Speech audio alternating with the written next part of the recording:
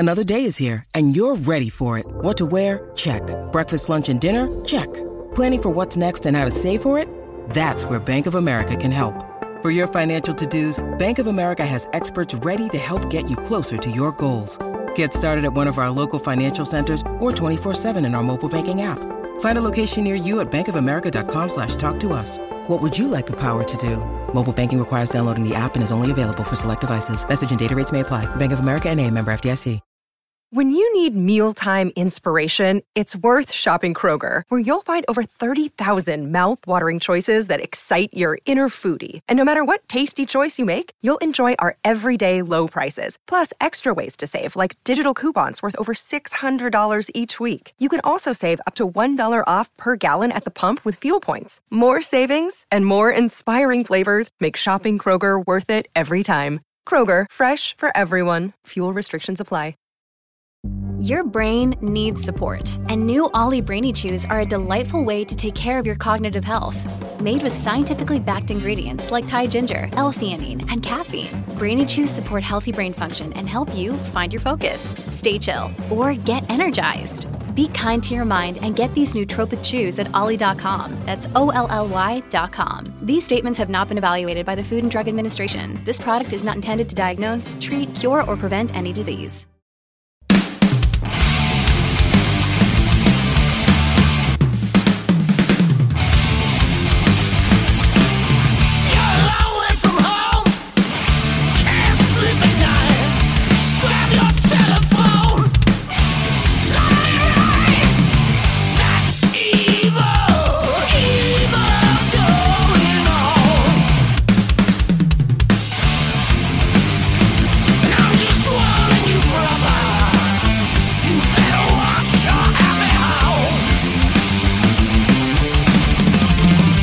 That's a snippet from a new group called BPMD and their cover of the song Evil, a blues standard originally written by Willie Dixon, but this is a cover taken from the Cactus version.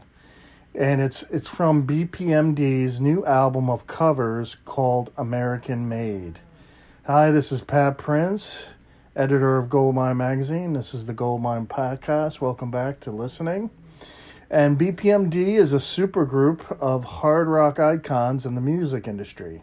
Bobby Blitz is a vocalist from Overkill. Portnoy is the drummer of Winery Dog, Sons of Apollo, and ex-Dream Theater drummer. Bassist Mark Mengi is from Metal Allegiance. And guitarist Phil DeMel is from Violence and ex-Machine Head. And each member picked out several tracks from American rock music centered in the 70s, classic rock. There's a cover of ZZ Top, Beer Drinkers and Hellraisers off their 1973 Tres Hombres album. James Gang, a very underrated band with Joe Walsh. The song Walk Away off of the 1971 Thirds album. Mountain, Leslie West Band. Never in My Life off of their 1970 Climbing album. And check out this is a sample from that Mountain track. A little pumped up hard rock style.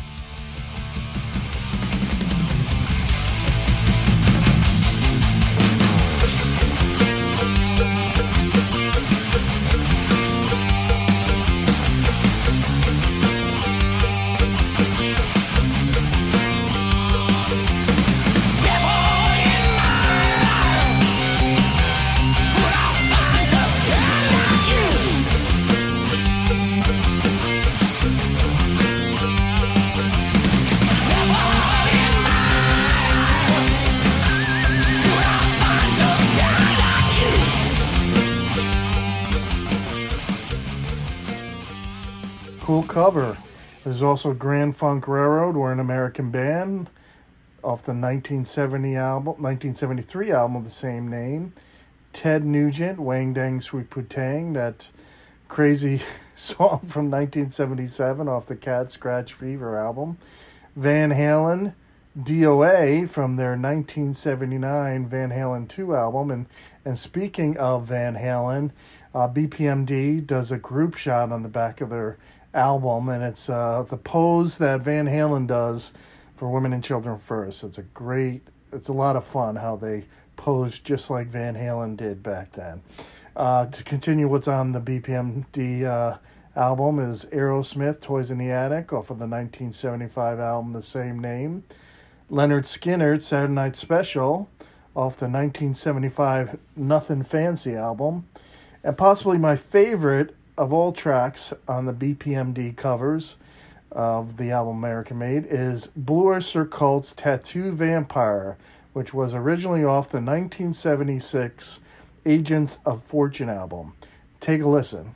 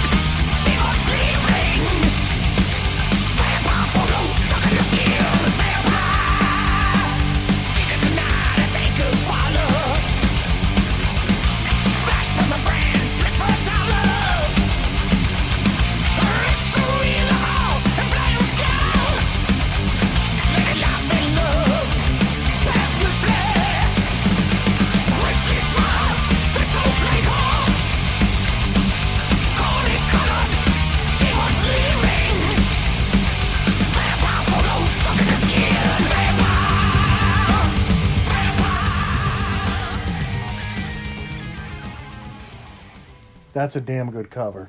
BPMD were supposed to play some shows, which would have been a lot of fun.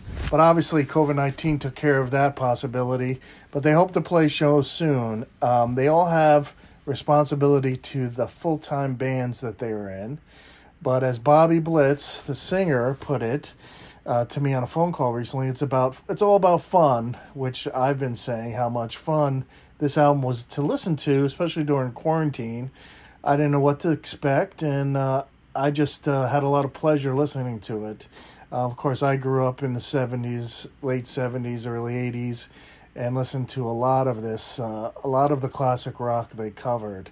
And I really respect that they did covers from James Gang and also Mountain, because I never feel that those groups get enough attention. Now, the making of the album, according to Blitz, took them all back to their roots, and even their pre-roots. Stuff that their siblings or even parents listened to, and it was a way for them to express their influences, how this music influenced them in an energetic way, and like Blitz said, also a fun way. And I think a lot of rock fans, they don't have to be hard rock fans or heavy metal fans, will find this a lot of fun. A lot of fun to listen to, because it adds some juice to the original songs. And like all good cover songs, they sound a little different, and this band puts their own spin on them. Now, bassist Mark Menghi is a vinyl record collector, too. Like most of us who read Goldmine, he kept his albums from childhood, didn't trade them in for CDs during the 90s, and he's going to share his passion of vinyl with us and give Goldmine the 10 albums that changed his life. One of Goldmine's most popular columns in its print edition, 10 albums that changed my life. That runs every month, and Mark is going to do it for us on the podcast. But first, let me give a little sponsor ad mention to Cleveland International Records. If you go to Cleveland International Records online, you can get 10% off at checkout if you put in the name Goldmine at checkout in their promo box, and you'll get 10% off records and merchandise. And one of the records that you can get is the recent reissue of the Iron City House Rockers. You can get that 10% off. Just put in at checkout Goldmine. Okay, let's talk to Mark. How are you doing? Good. So one thing I wanted to talk about is American Made, what centered on a specific era and kind of a genre, classic rock of the 70s. I wondered if your top 10 albums, if any of these albums or songs that you picked from albums would be part of your 10 albums. One album is. Yeah. Can I guess which one? Take a guess. Is it Aerosmith, Toys in the Attic? Nope. No? ZZ Top, Tres Hombres. Ah, okay. That's a good one. ZZ Top is, I don't know why. They're not as, they were big in the 80s, obviously big in the 70s, but cooled down recently, and I don't know what the reason is. And that's the reason why I like that. Another reason I like that you guys put out this album is because you're turning a new generation onto great music. They may be into the stuff you guys are doing, right? But they might not know about all this great 70s rock. Yeah, you know it's funny, man. We've been doing a lot of press and Yes. a lot of European press. Right. And a lot of the European journalists that we're speaking with never even heard of the James Gang, never heard of Cactus, never even heard of Mountain. That blows my mind. It's unbelievable. So I'm hoping that we're going to hopefully expose people to some of this music for the first time, and hopefully they dig into those catalogs. When you spoke to them, did they know about, like, say, Joe Walsh or Leslie West? They knew of Joe Walsh and the Eagles, yeah, but they didn't know Joe Walsh had a band called even Barnstorm or the James Gang, which was. They know Joe Walsh as a solo artist, Rocky Mountain Way and things like that, and obviously the Eagles, but never, not the James Gang, which was shocking. That is shocking, because usually that leads a path right to the James Gang. And yeah, when I grew up, James Gang, wasn't as popular as, say, all the big classic rock bands, but they were still known. And I would think with vinyl becoming popular again, people would see it in the, in the racks and the bins. It's funny. I bought James Gang, the name of the record is Thirds, as you know. Yeah. That LP, I actually bought that in England. That's out of all funny. Places. Yeah. So, they were out there. Just, it's exposure. So what we'll do here is maybe you could tell each album that you pick, the 10 albums, each one, and then just give a brief description. Sure. So obviously, and this is in no particular order. Tres Hombres from ZZ Top. That album was that introduced me into Southern rock, if you want to call it Southern rock, more of the twang style music, and LaGrange in particular, hearing that for the first time. I remember as a kid, my kids do it now with the whole, that Billy Gibbons, vocal grunt. You know what I'm talking about. Just let me know if you want to go to that home out on the range. They got a lot of nice girls.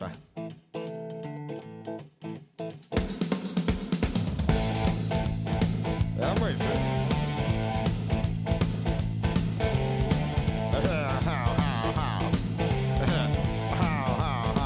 Well, here it's fine if you got the time and the time to get yourself in. And here is time almost every night. But now I might be mistaken. Just the way the drums are, with the stick on the rim of on the snare drum, and that song opened it up. And then obviously Waiting for a Bus. The record, Beer Drinkers and Hellraisers, which is a song we cover, which is on that, and Jesus Left Chicago. I mean, it's just the record just caught me, and it caught my attention span to really dive deep into not only ZZ Top's catalog, but a lot of Texas blues and Texas music. Now, all of these albums that you picked, first of all, do you still have them on vinyl? Oh yeah. Oh, good. Yeah. That's I good. have all my original copies. Did you go through a period where a lot of people I know during the 90s, they traded in their vinyl for CDs? But I ended up keeping all mine. I never went that phase. From day one, I've been buying vinyl. That's great. To me, it always sounded better, and as we go on, and I'll explain what I used to do in playing, especially bass and whatnot. I used to listen to vinyl and practice my instrument. That's how that's how we did it. Yes. It was either the cassette, CD, or vinyl, one or the other. And 9 out of 10 times, it was vinyl that I would listen to, because you could really sit. And I still do this today. I have my amp set right next to my record player. You put the record on, you drop the needle for the song you want to learn. If you screw it up, you could just pick up the needle and go back very easily, right? Rather than fast forward, rewind, or this, that, and the other thing. And I still do that today. So another one from that era, which Across the Pond, which came out a few years prior to that, is Abbey Road, Beatles, Abbey Road. To me, that is the perfect record. Top to bottom, side A, side B, production, musicianship, just everything about that record is perfect. To me, it is the most flawless record ever created. I agree. And I listened to that record top to bottom. I mean, I've listened to it so many times, and I have probably 5 different versions of that on vinyl. That's probably the one record I have in probably the most variations is Abbey Road. And Portnoy's former band Dream Theater used to.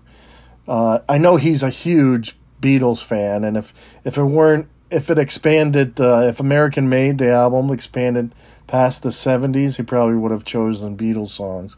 But they used to do the medley that's on Abbey Road. Yeah. Yeah, and I've actually saw, him, and it was Neil Morse, Paul Gilbert, and I forgot who played bass. They had the Beatle tribute band that they did, and I watched them in New York City perform a lot of the songs from Abbey Road, and it was awesome. Mike, he's a Beatle freak. Yes, I consider myself a Beatle freak too, and I would have picked the White Album, but when I think of influential, which the record that really made me think as a musician, it's Abbey Road, especially when you go into lyrical content and production. It was just the things they did on that record it's mind-blowing. I agree. We'll skip across the pond, and we're going to go to probably 15 years later, maybe. And it was a toss-up. And this is a twofold: Iron Maiden Killers and Iron Maiden Live After Death. Live record. Killers was the first Maiden record I got, and hearing the song title track Killers is one of the reasons why I play bass. And but on the flip side of things, I would lock myself in my room as a kid and learn Live After Death. I would literally lock myself away for about 8 months. I didn't go out. I didn't leave the house. Until I learned that record in its entirety. And obviously Live After Death's a live concert from the Long Beach Coliseum in California. And I believe that was released in 85 or so. But to me, that was the record that really, really made me hone in on my craft of playing bass. It taught me how to use my ear as a musician, that record, to really pick up the nuances of Steve Harris and what he was doing. And that was the one record that I probably, that and another record that's on this list, which I'll name that in a few, but that really got me tuned in to timing, using my ear and whatnot. So I would say Live After Death, just a hair over Killers, just because it was the record that I really locked in to learn everything on it. Now, did Steve Harris also influence, I know you don't use a pick, right? You use your fingers to play bass. Did he influence that as well? Yeah, Yeah, all my three main influences: Geezer Butler, Steve Harris, and Cliff Burton for bass, and James Jamerson too. When you talk about Motown, so those four guys, they didn't use a pick, and hence I didn't use a pick. Right. I think it's just it's a personal preference, but I like that sound of not using a pick. That you can hear it in Steve Harris's sound, for sure. Yeah, when you listen to his amps, man, he is loud. Yes. He is turned way up. His bass weighs about 3,000 pounds, and the tone is in his hand. That dude attacks the bass like no other. I mean, he attacks it, and that, God forbid, if that guy used a pick, what it would sound like. So yeah, same thing with Cliff and Geezer. Geezer a little softer, a little subtle, but you felt that bottom end when you listen to a Sabbath record, and bringing it to that. Black Sabbath Volume 4 is on my list here, and it's not my favorite Sabbath record, but that record was the first Sabbath record I ever heard, and Supernaut was the first Sabbath song I ever heard, and it completely blew me away.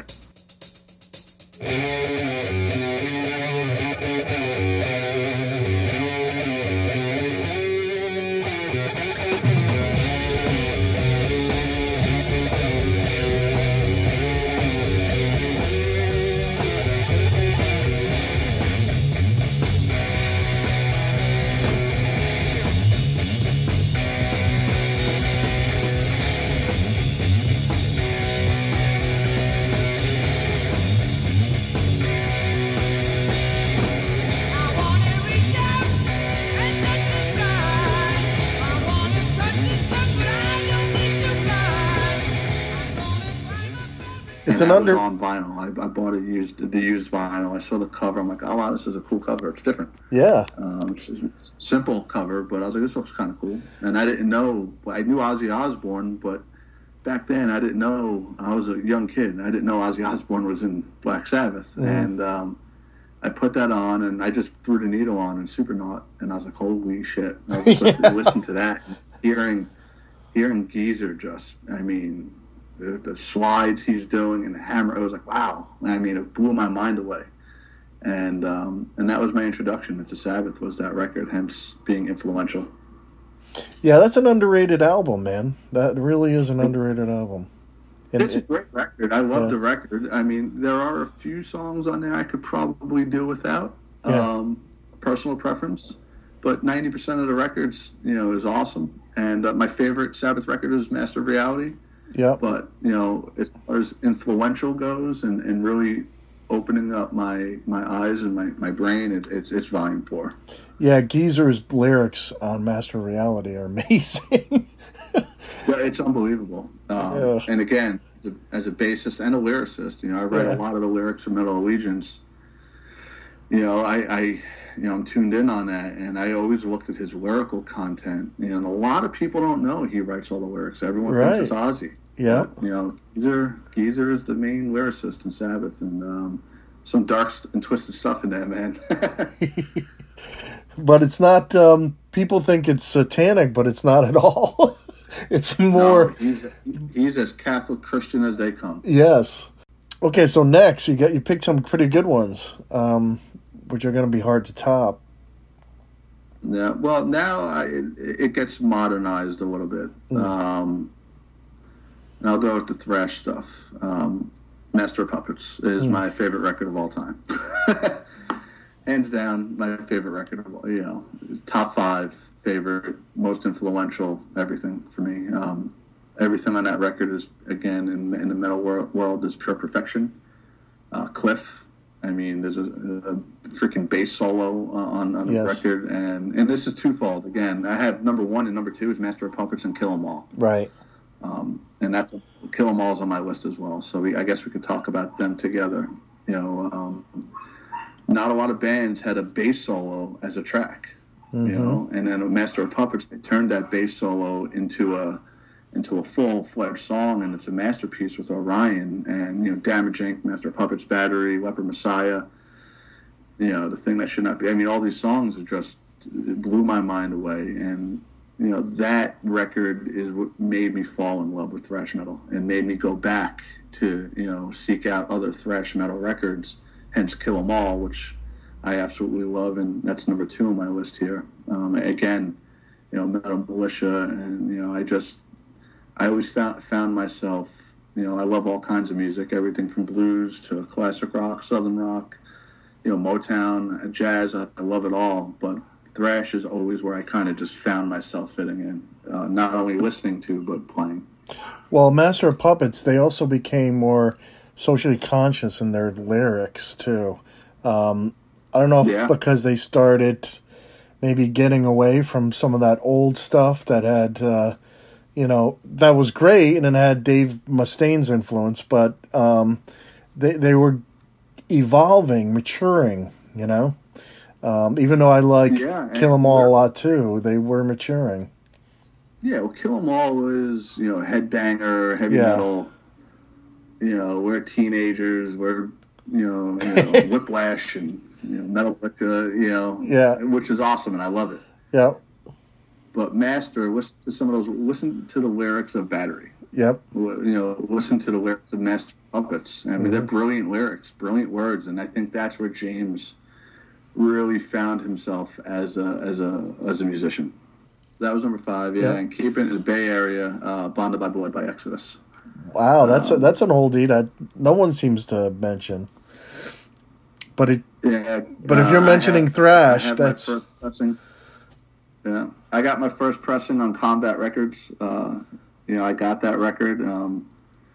Again, top to bottom, probably, top 3, one of the greatest metal records, in my opinion, written. I was fortunate enough last year to, Gary Holt asked me to play bass on a mini Exodus reunion during a Metal Legion set where Rick Hunold came back in and reunited with Gary Holt, Tom Hunting on drums, Etron vocals, and me on bass. And we did a 3-song set, and he asked me if I knew the material, and I was like, "Yep, know it well." And it was awesome. We did 3 songs off of Bonded by Blood, and I actually brought my first pressing of Bonded by Blood to San Francisco, and I had the guy sign it for me, which was awesome. Which I don't do a lot.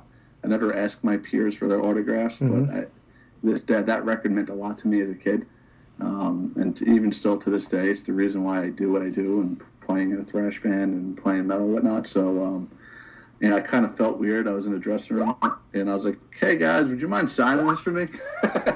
And they all were like, they were honored to sign it, which was pretty awesome. Did you think of buying that record because Hammett used to be in the band, or did you just hear about it so much? Didn't even know he was in the band when I got the record. I had no clue until later years that Kirk Hammett was in Exodus. We weren't again, I'm 3,000 miles away from that scene, and obviously younger, and definitely the younger generation. I'm not their age, so those things that those guys knew or know, I didn't know. I didn't get that record until 10 years after release. And Metallica was already, huge, and those back then, you really didn't know that, and we didn't have social media, we didn't have any of that stuff. The only way you would know that was word of mouth or reading it in a magazine. Yeah, the fanzines. I didn't know. Yep. So that's number 6. Number 7 is 7 would be Pearl Jam's 10. Ah. So we're going into grunge now. That's cool. Reason being for that one is in early 90s, was 92, 93, seeing the video for Jeremy on TV. It was a different form of music. It was different. Everything about it was different. And then, but again, I still have my first pressing of 10 on vinyl. And, Even Flow and Once, Why Go, even to the melodic stuff of Release or Black on those records. There's just something about that record encapsulated me, and I got really, I loved it. I loved the first 3 Pearl Jam records. After those first 3, I kind of, they kind of lost me and lost my ear. But, that 10 record really put me on a path of, forming a band. That record made me want to get into a band. Not so much, obviously playing bass and whatnot, which I've done, but it made me want to, be in this band with friends or peers and, open up that garage and crank it as loud as I can. So, it's, as far as influence goes, it's, extremely influential. Did you ever pick up album by Mother Love Bone? I love Mother Love Bone. I actually, if you ask me now, I love Mother Love Bone, that record probably more than Pearl Jam.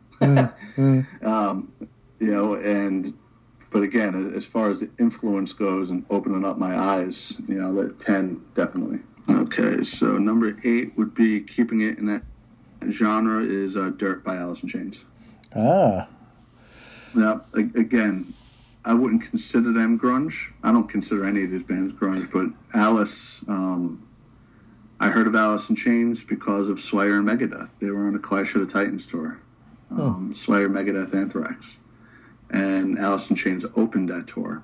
And Alice was, baby band. Nobody knew who they were. And this is before Dirt came out. And then when Dirt came out, that record is, again, probably a close perfect record as far as songwriting and musicianship goes. And what really caught me with Alice in Chains is how to write a really good chorus, because they know how to do it. If you listen to the choruses in a lot of the songs on that record, wide open, and it just kind of sank into me. Rain When I Die in particular.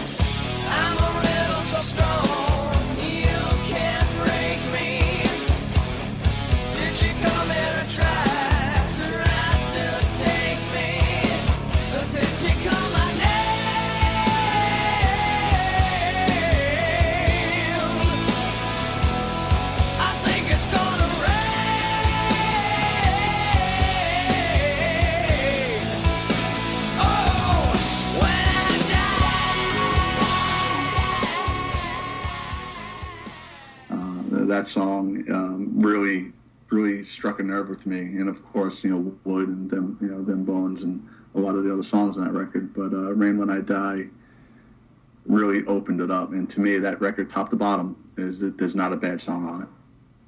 Yeah, grunge was a mainstream term, and it's kind of weird because this was just, if you want to call it grunge, all those bands were very heavy, and it was just sort of a natural evolution, really.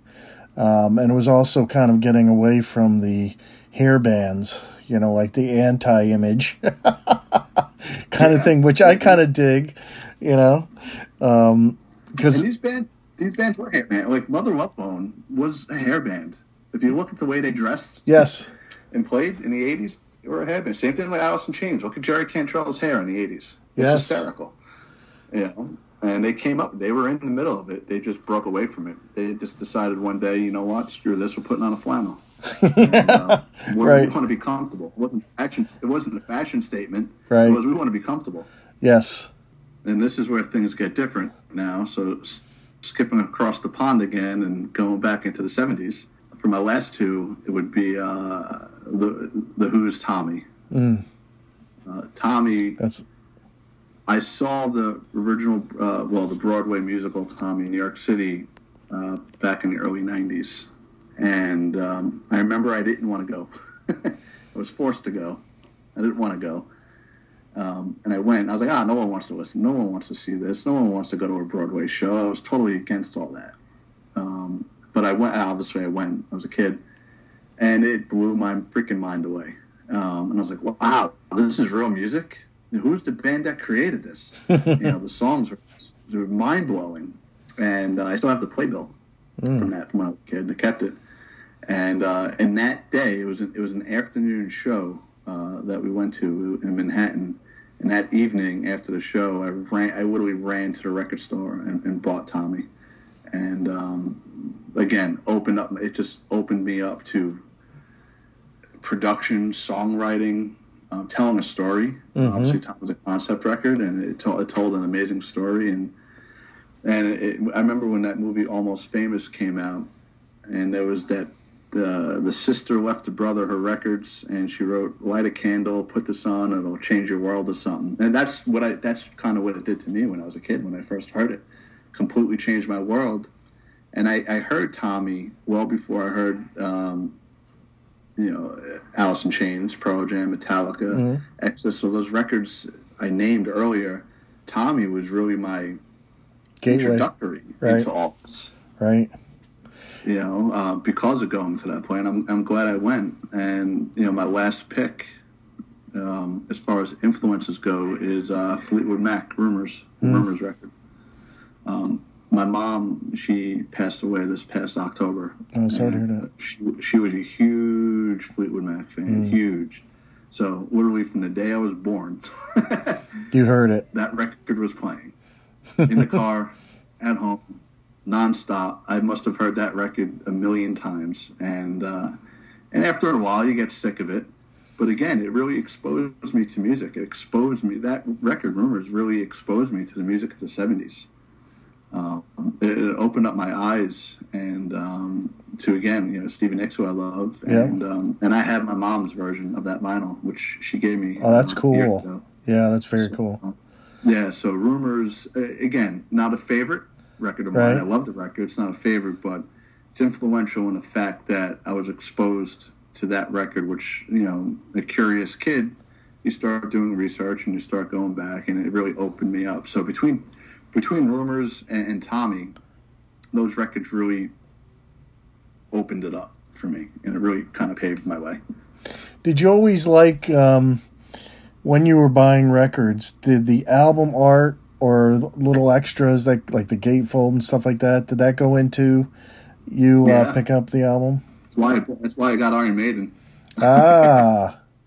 I saw Eddie, I was like, this is awesome. No idea what it sounded like. Loved it. Done. Hooked. All these records. Right. Bonded by Blood too.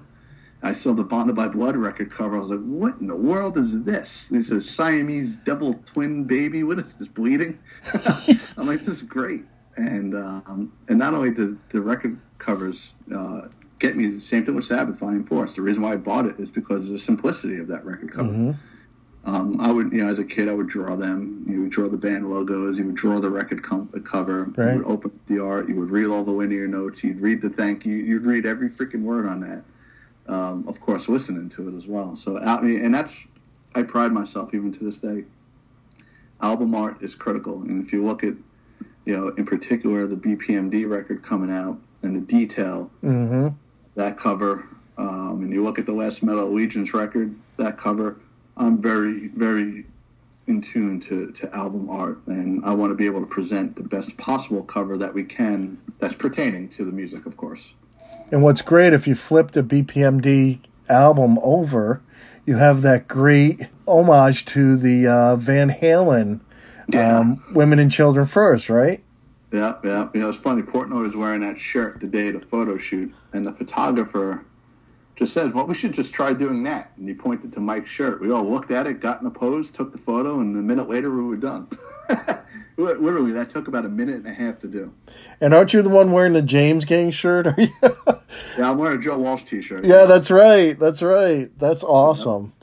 Yeah, and we had fun with that photo shoot. But everything we do, man, we're all fans of this. And, as far as vinyl is concerned, I never stopped. I never... went away from it. I never, traded it in or sold my vinyl. I've always, they've been with me since, day one. Since the day I was born, I've been listening to vinyl and playing vinyl and obviously buying vinyl. I can't wait to get back into a damn record store. It's actually killing me. I know that I can't go in because I love going to the record store and just getting lost in it and getting lost in the music and looking and going through those bins and I couldn't tell you how many times I bought the same record once, twice, and three times, not realizing, shit, I have this already. What am I doing? I've done that plenty of times too, man. Well, you are atypical Goldmine reader, liking all genres, loving vinyl, and loving record stores. Yeah, I've done it a bunch, and I've probably done it more so with Lynyrd Skynyrd, to be honest with you. You know, I bought the live record, One More from the Road. I bought that live record 3 times. And I don't know what the hell I was thinking because I listened to it regularly. And, yeah, so I have 3 of them. Well, it's funny because I've done that too, and I found out it's like serendipity that some of the later albums were in better condition. So I just, for this past Christmas, I was Christmas shopping, and I found an original first pressing of George Harrison's "All Things Must Pass," which is my list. You know, I have a list I keep of records I'm in search for, and you know, you could do the Discogs thing or whatnot, but I'm all about the hunt and going to record stores and actually finding it. It's a challenge to me. So I found that during this past Christmas, and I have the reissue, the box set reissue, which I've had. But to find the original pressing of that was in good condition because if you remember, that is it's in a box. Yes. And it's very delicate, extremely delicate. Yes. And it was all intact and it was beautiful. So you know, I bought that, and which I just spoke about in this trivia thing I did with Napalm, is I found the first pressing of Skynyrd Street Survivors where they were on fire. So I recently just got that too. And I know these are all, you know, you could find them on eBay, you could go in Discogs, you could go here. But again, I try not to do that. I like to enjoy the hunt of, you know, finding a different record store, whatever state I'm in or wherever I'm at. Right. Seeing if I can find it. I agree. I'm the same way. And sometimes you'll find a record, especially if it's in the early 70s, late 60s, and it will have someone's name on it. Because I got a few of those. I got quite a few of those. They were so worried. I guess they would take them to parties or whatever, or lend them, and worried that someone would claim it as their own. So they wrote their names on it. Yeah, I have quite a few records with their people's names written in. And let me tell you, those records could tell a story. Yes, they could. You know, and where has that record been, and who's played it, and did it? Right. You know, and that's another reason why I love vinyl. It's, you know, digital music, and it's good. Don't get me wrong, but it's not the same. Even CDs, it's just not the same. I don't even own a CD player anymore. It was mostly for convenience, really, and the fact that it's a shame that a whole generation kind of grew up with iTunes in the sense that the album art was only like this little small thumbnail. I know, man. It sucks. Yes. And you didn't even know you could download an entire... Like, I remember when I was first turned on to the band Muse, I downloaded it from iTunes, and I'm like, what am I doing? I don't know the name of any of the players. I don't know who engineered this or who was the producer or anything, man. I didn't even know, really. I couldn't even tell out the album cover, really, and they have great album art, so it can really suck that way. You need to know as much as you can about the band or clues that the band's leaving, like what they leave out or what they put in. Well, I think that's one of the reasons why you don't have, and dare I say this, quote-unquote, rock stars today. Right. No one knows who's in a freaking band. No, you're right. No, you're absolutely right. And no one knows, you know. If you think about it, Slash, Joe Walsh, Billy Gibbons, Jimmy Page, Keith Richards, you know, Roger Waters, etc. You know, Hetfield, Kirk Hammett, Mustaine.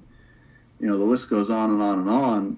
But this is all music of old. You know, who are those new guys? Yeah. I honestly can't answer that question. Yes, it's too bad, man. But albums are coming back. So I mean, do you buy the newly pressed 180 gram albums? Yeah. If a band's releasing a new record, of course, I have quite a few. Even reissues. Yep. You know, I bought the White Album Escher Demos, that deluxe box set. It's fun, man. I dig it. I like both. I'm both. I love to find the first pressings, though. Like I said, I have a list, and still number one on that list is first pressing of Pet Sounds. Yes. And which I have not found that yet. I've seen it online, and I've been tempted many times to buy it online, but I know I'm going to find it one of these days in the store. Have you ever come across a Butcher cover of Yesterday and Today, the Beatles? Yeah. I have one. Oh, you do? Okay. Yep. I have a pretty big Beatles LP collection. Yeah. 7 from singles to various, mono versus stereo, and the box sets and reissues and this and that, and into the solo records too. Mm-hmm. So Beatles, was one of my, again, top 5, and a huge Beatle collection, huge Metallica collection, huge Maiden collection, as far as quantity of albums within those bands. Well, I'll leave it with this. How about if Abbey Road Art came out today? All of that mystique in it would be lost. They wouldn't even know what the hell to do with that. What is it? So, who are these 4 morons walking on a road? And why isn't that guy wearing shoes? Yeah. Or they couldn't see it. They couldn't. It'd be a thumbnail, so it'd be like it's just like an afterthought, Yeah. Oh, this Imagine little the thumbnail White Album being released today. Yeah, I can't imagine. That's why I think that there was such a kickback to digital, that people either missed all this, or a younger generation discovered it and said, "Wow, this is cooler than getting this Ghost in the Machine, this MP3." Yep. But yeah, no, for sure. I think it will continue. Judging by my readers and just their enthusiasm for it. So it's more than just the sound. It's the collectability of it. It's the tangible feel of it. You know what I mean? So. Well, as a bass player, when you listen to vinyl, it's warmer. I agree. You hear more of the bass. I was going to mention The Who on vinyl is amazing. It's absolutely amazing. Yes. Again, Tommy, it blew my mind. As a kid, is it a favorite record of mine right now? No. But let me tell you, that record freaking opened up the damn door for me. Yeah. And, that and Live at Leeds too. I love live records. Yes. I probably like live records more than I like studio records. Yep. Live at Leeds, Skinner's, One More from the Road, Live After Death. And I could go on, this amazing live records. Aerosmith live bootleg record I love, and ZZ Top's live. I love the energy of a live record, and you really hear the instrumentation on the vinyl, which is important to me. Yeah. Well, this has been great. I love it when I talk to someone that's into vinyl. Not all musicians are, man. They I guess it's because of convenience. They don't keep their vinyl, or they I don't know what it is, but. It's always great to talk to someone who's into it. And as a musician, man, especially now, and especially being a vinyl freak that I am, to see the music you created on vinyl, to get that copy and you hold it in your hands, to me, it blows my mind away. It takes me back to going, shit, man, I never thought this was possible. I love the extras too now, with reissues, the B-sides, the takes. I love when bands now will put out, like, say, a little 45. Even back then, as I used to collect all the Maiden 45s.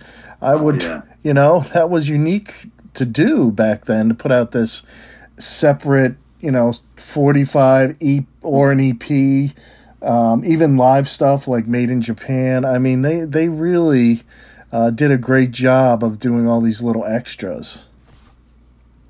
Well, they were the king, and they still are the kings of the artwork. Yes. By far the kings. You name a band that could do it any better than them. And they knew that. They knew they had something with Eddie. Oh, yeah. They knew they knew they could do a different cover for every song. It adds to the collectability, and hey, it was your entry point into becoming a fan with them.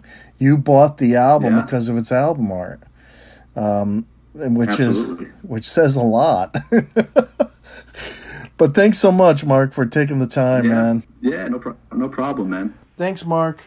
Remember to check out the album American Made by BPMD, a fun album of covers from U.S. rock music, classic rock, that is, in the 70s, and made a little heavier and more contemporary. Don't forget to go to goldminemag.com for exclusive content, contests, and sign up for our free newsletter every week. And please subscribe to the print magazine. Get 68% off if you go to goldminemag.com and just click on the subscribe button in the upper right corner.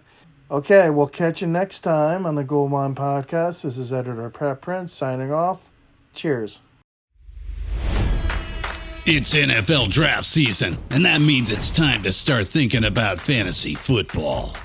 FantasyPoints.com features industry-leading experts and prognosticators using proprietary hand-charted data to help you score more fantasy points. FantasyPoints.com is the place to go for whatever kind of fantasy football you play. Whether you play fantasy football, daily fantasy sports, or do a little bit of everything, Fantasy Points has the meticulously researched content to guide you to victory.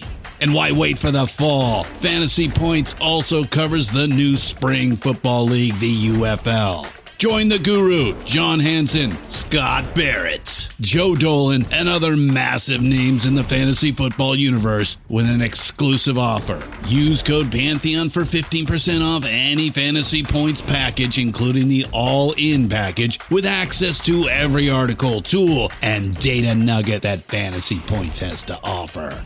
That's FantasyPoints.com and code Pantheon for 15% off at Fantasy Points. FantasyPoints.com, code Pantheon. Score more fantasy points.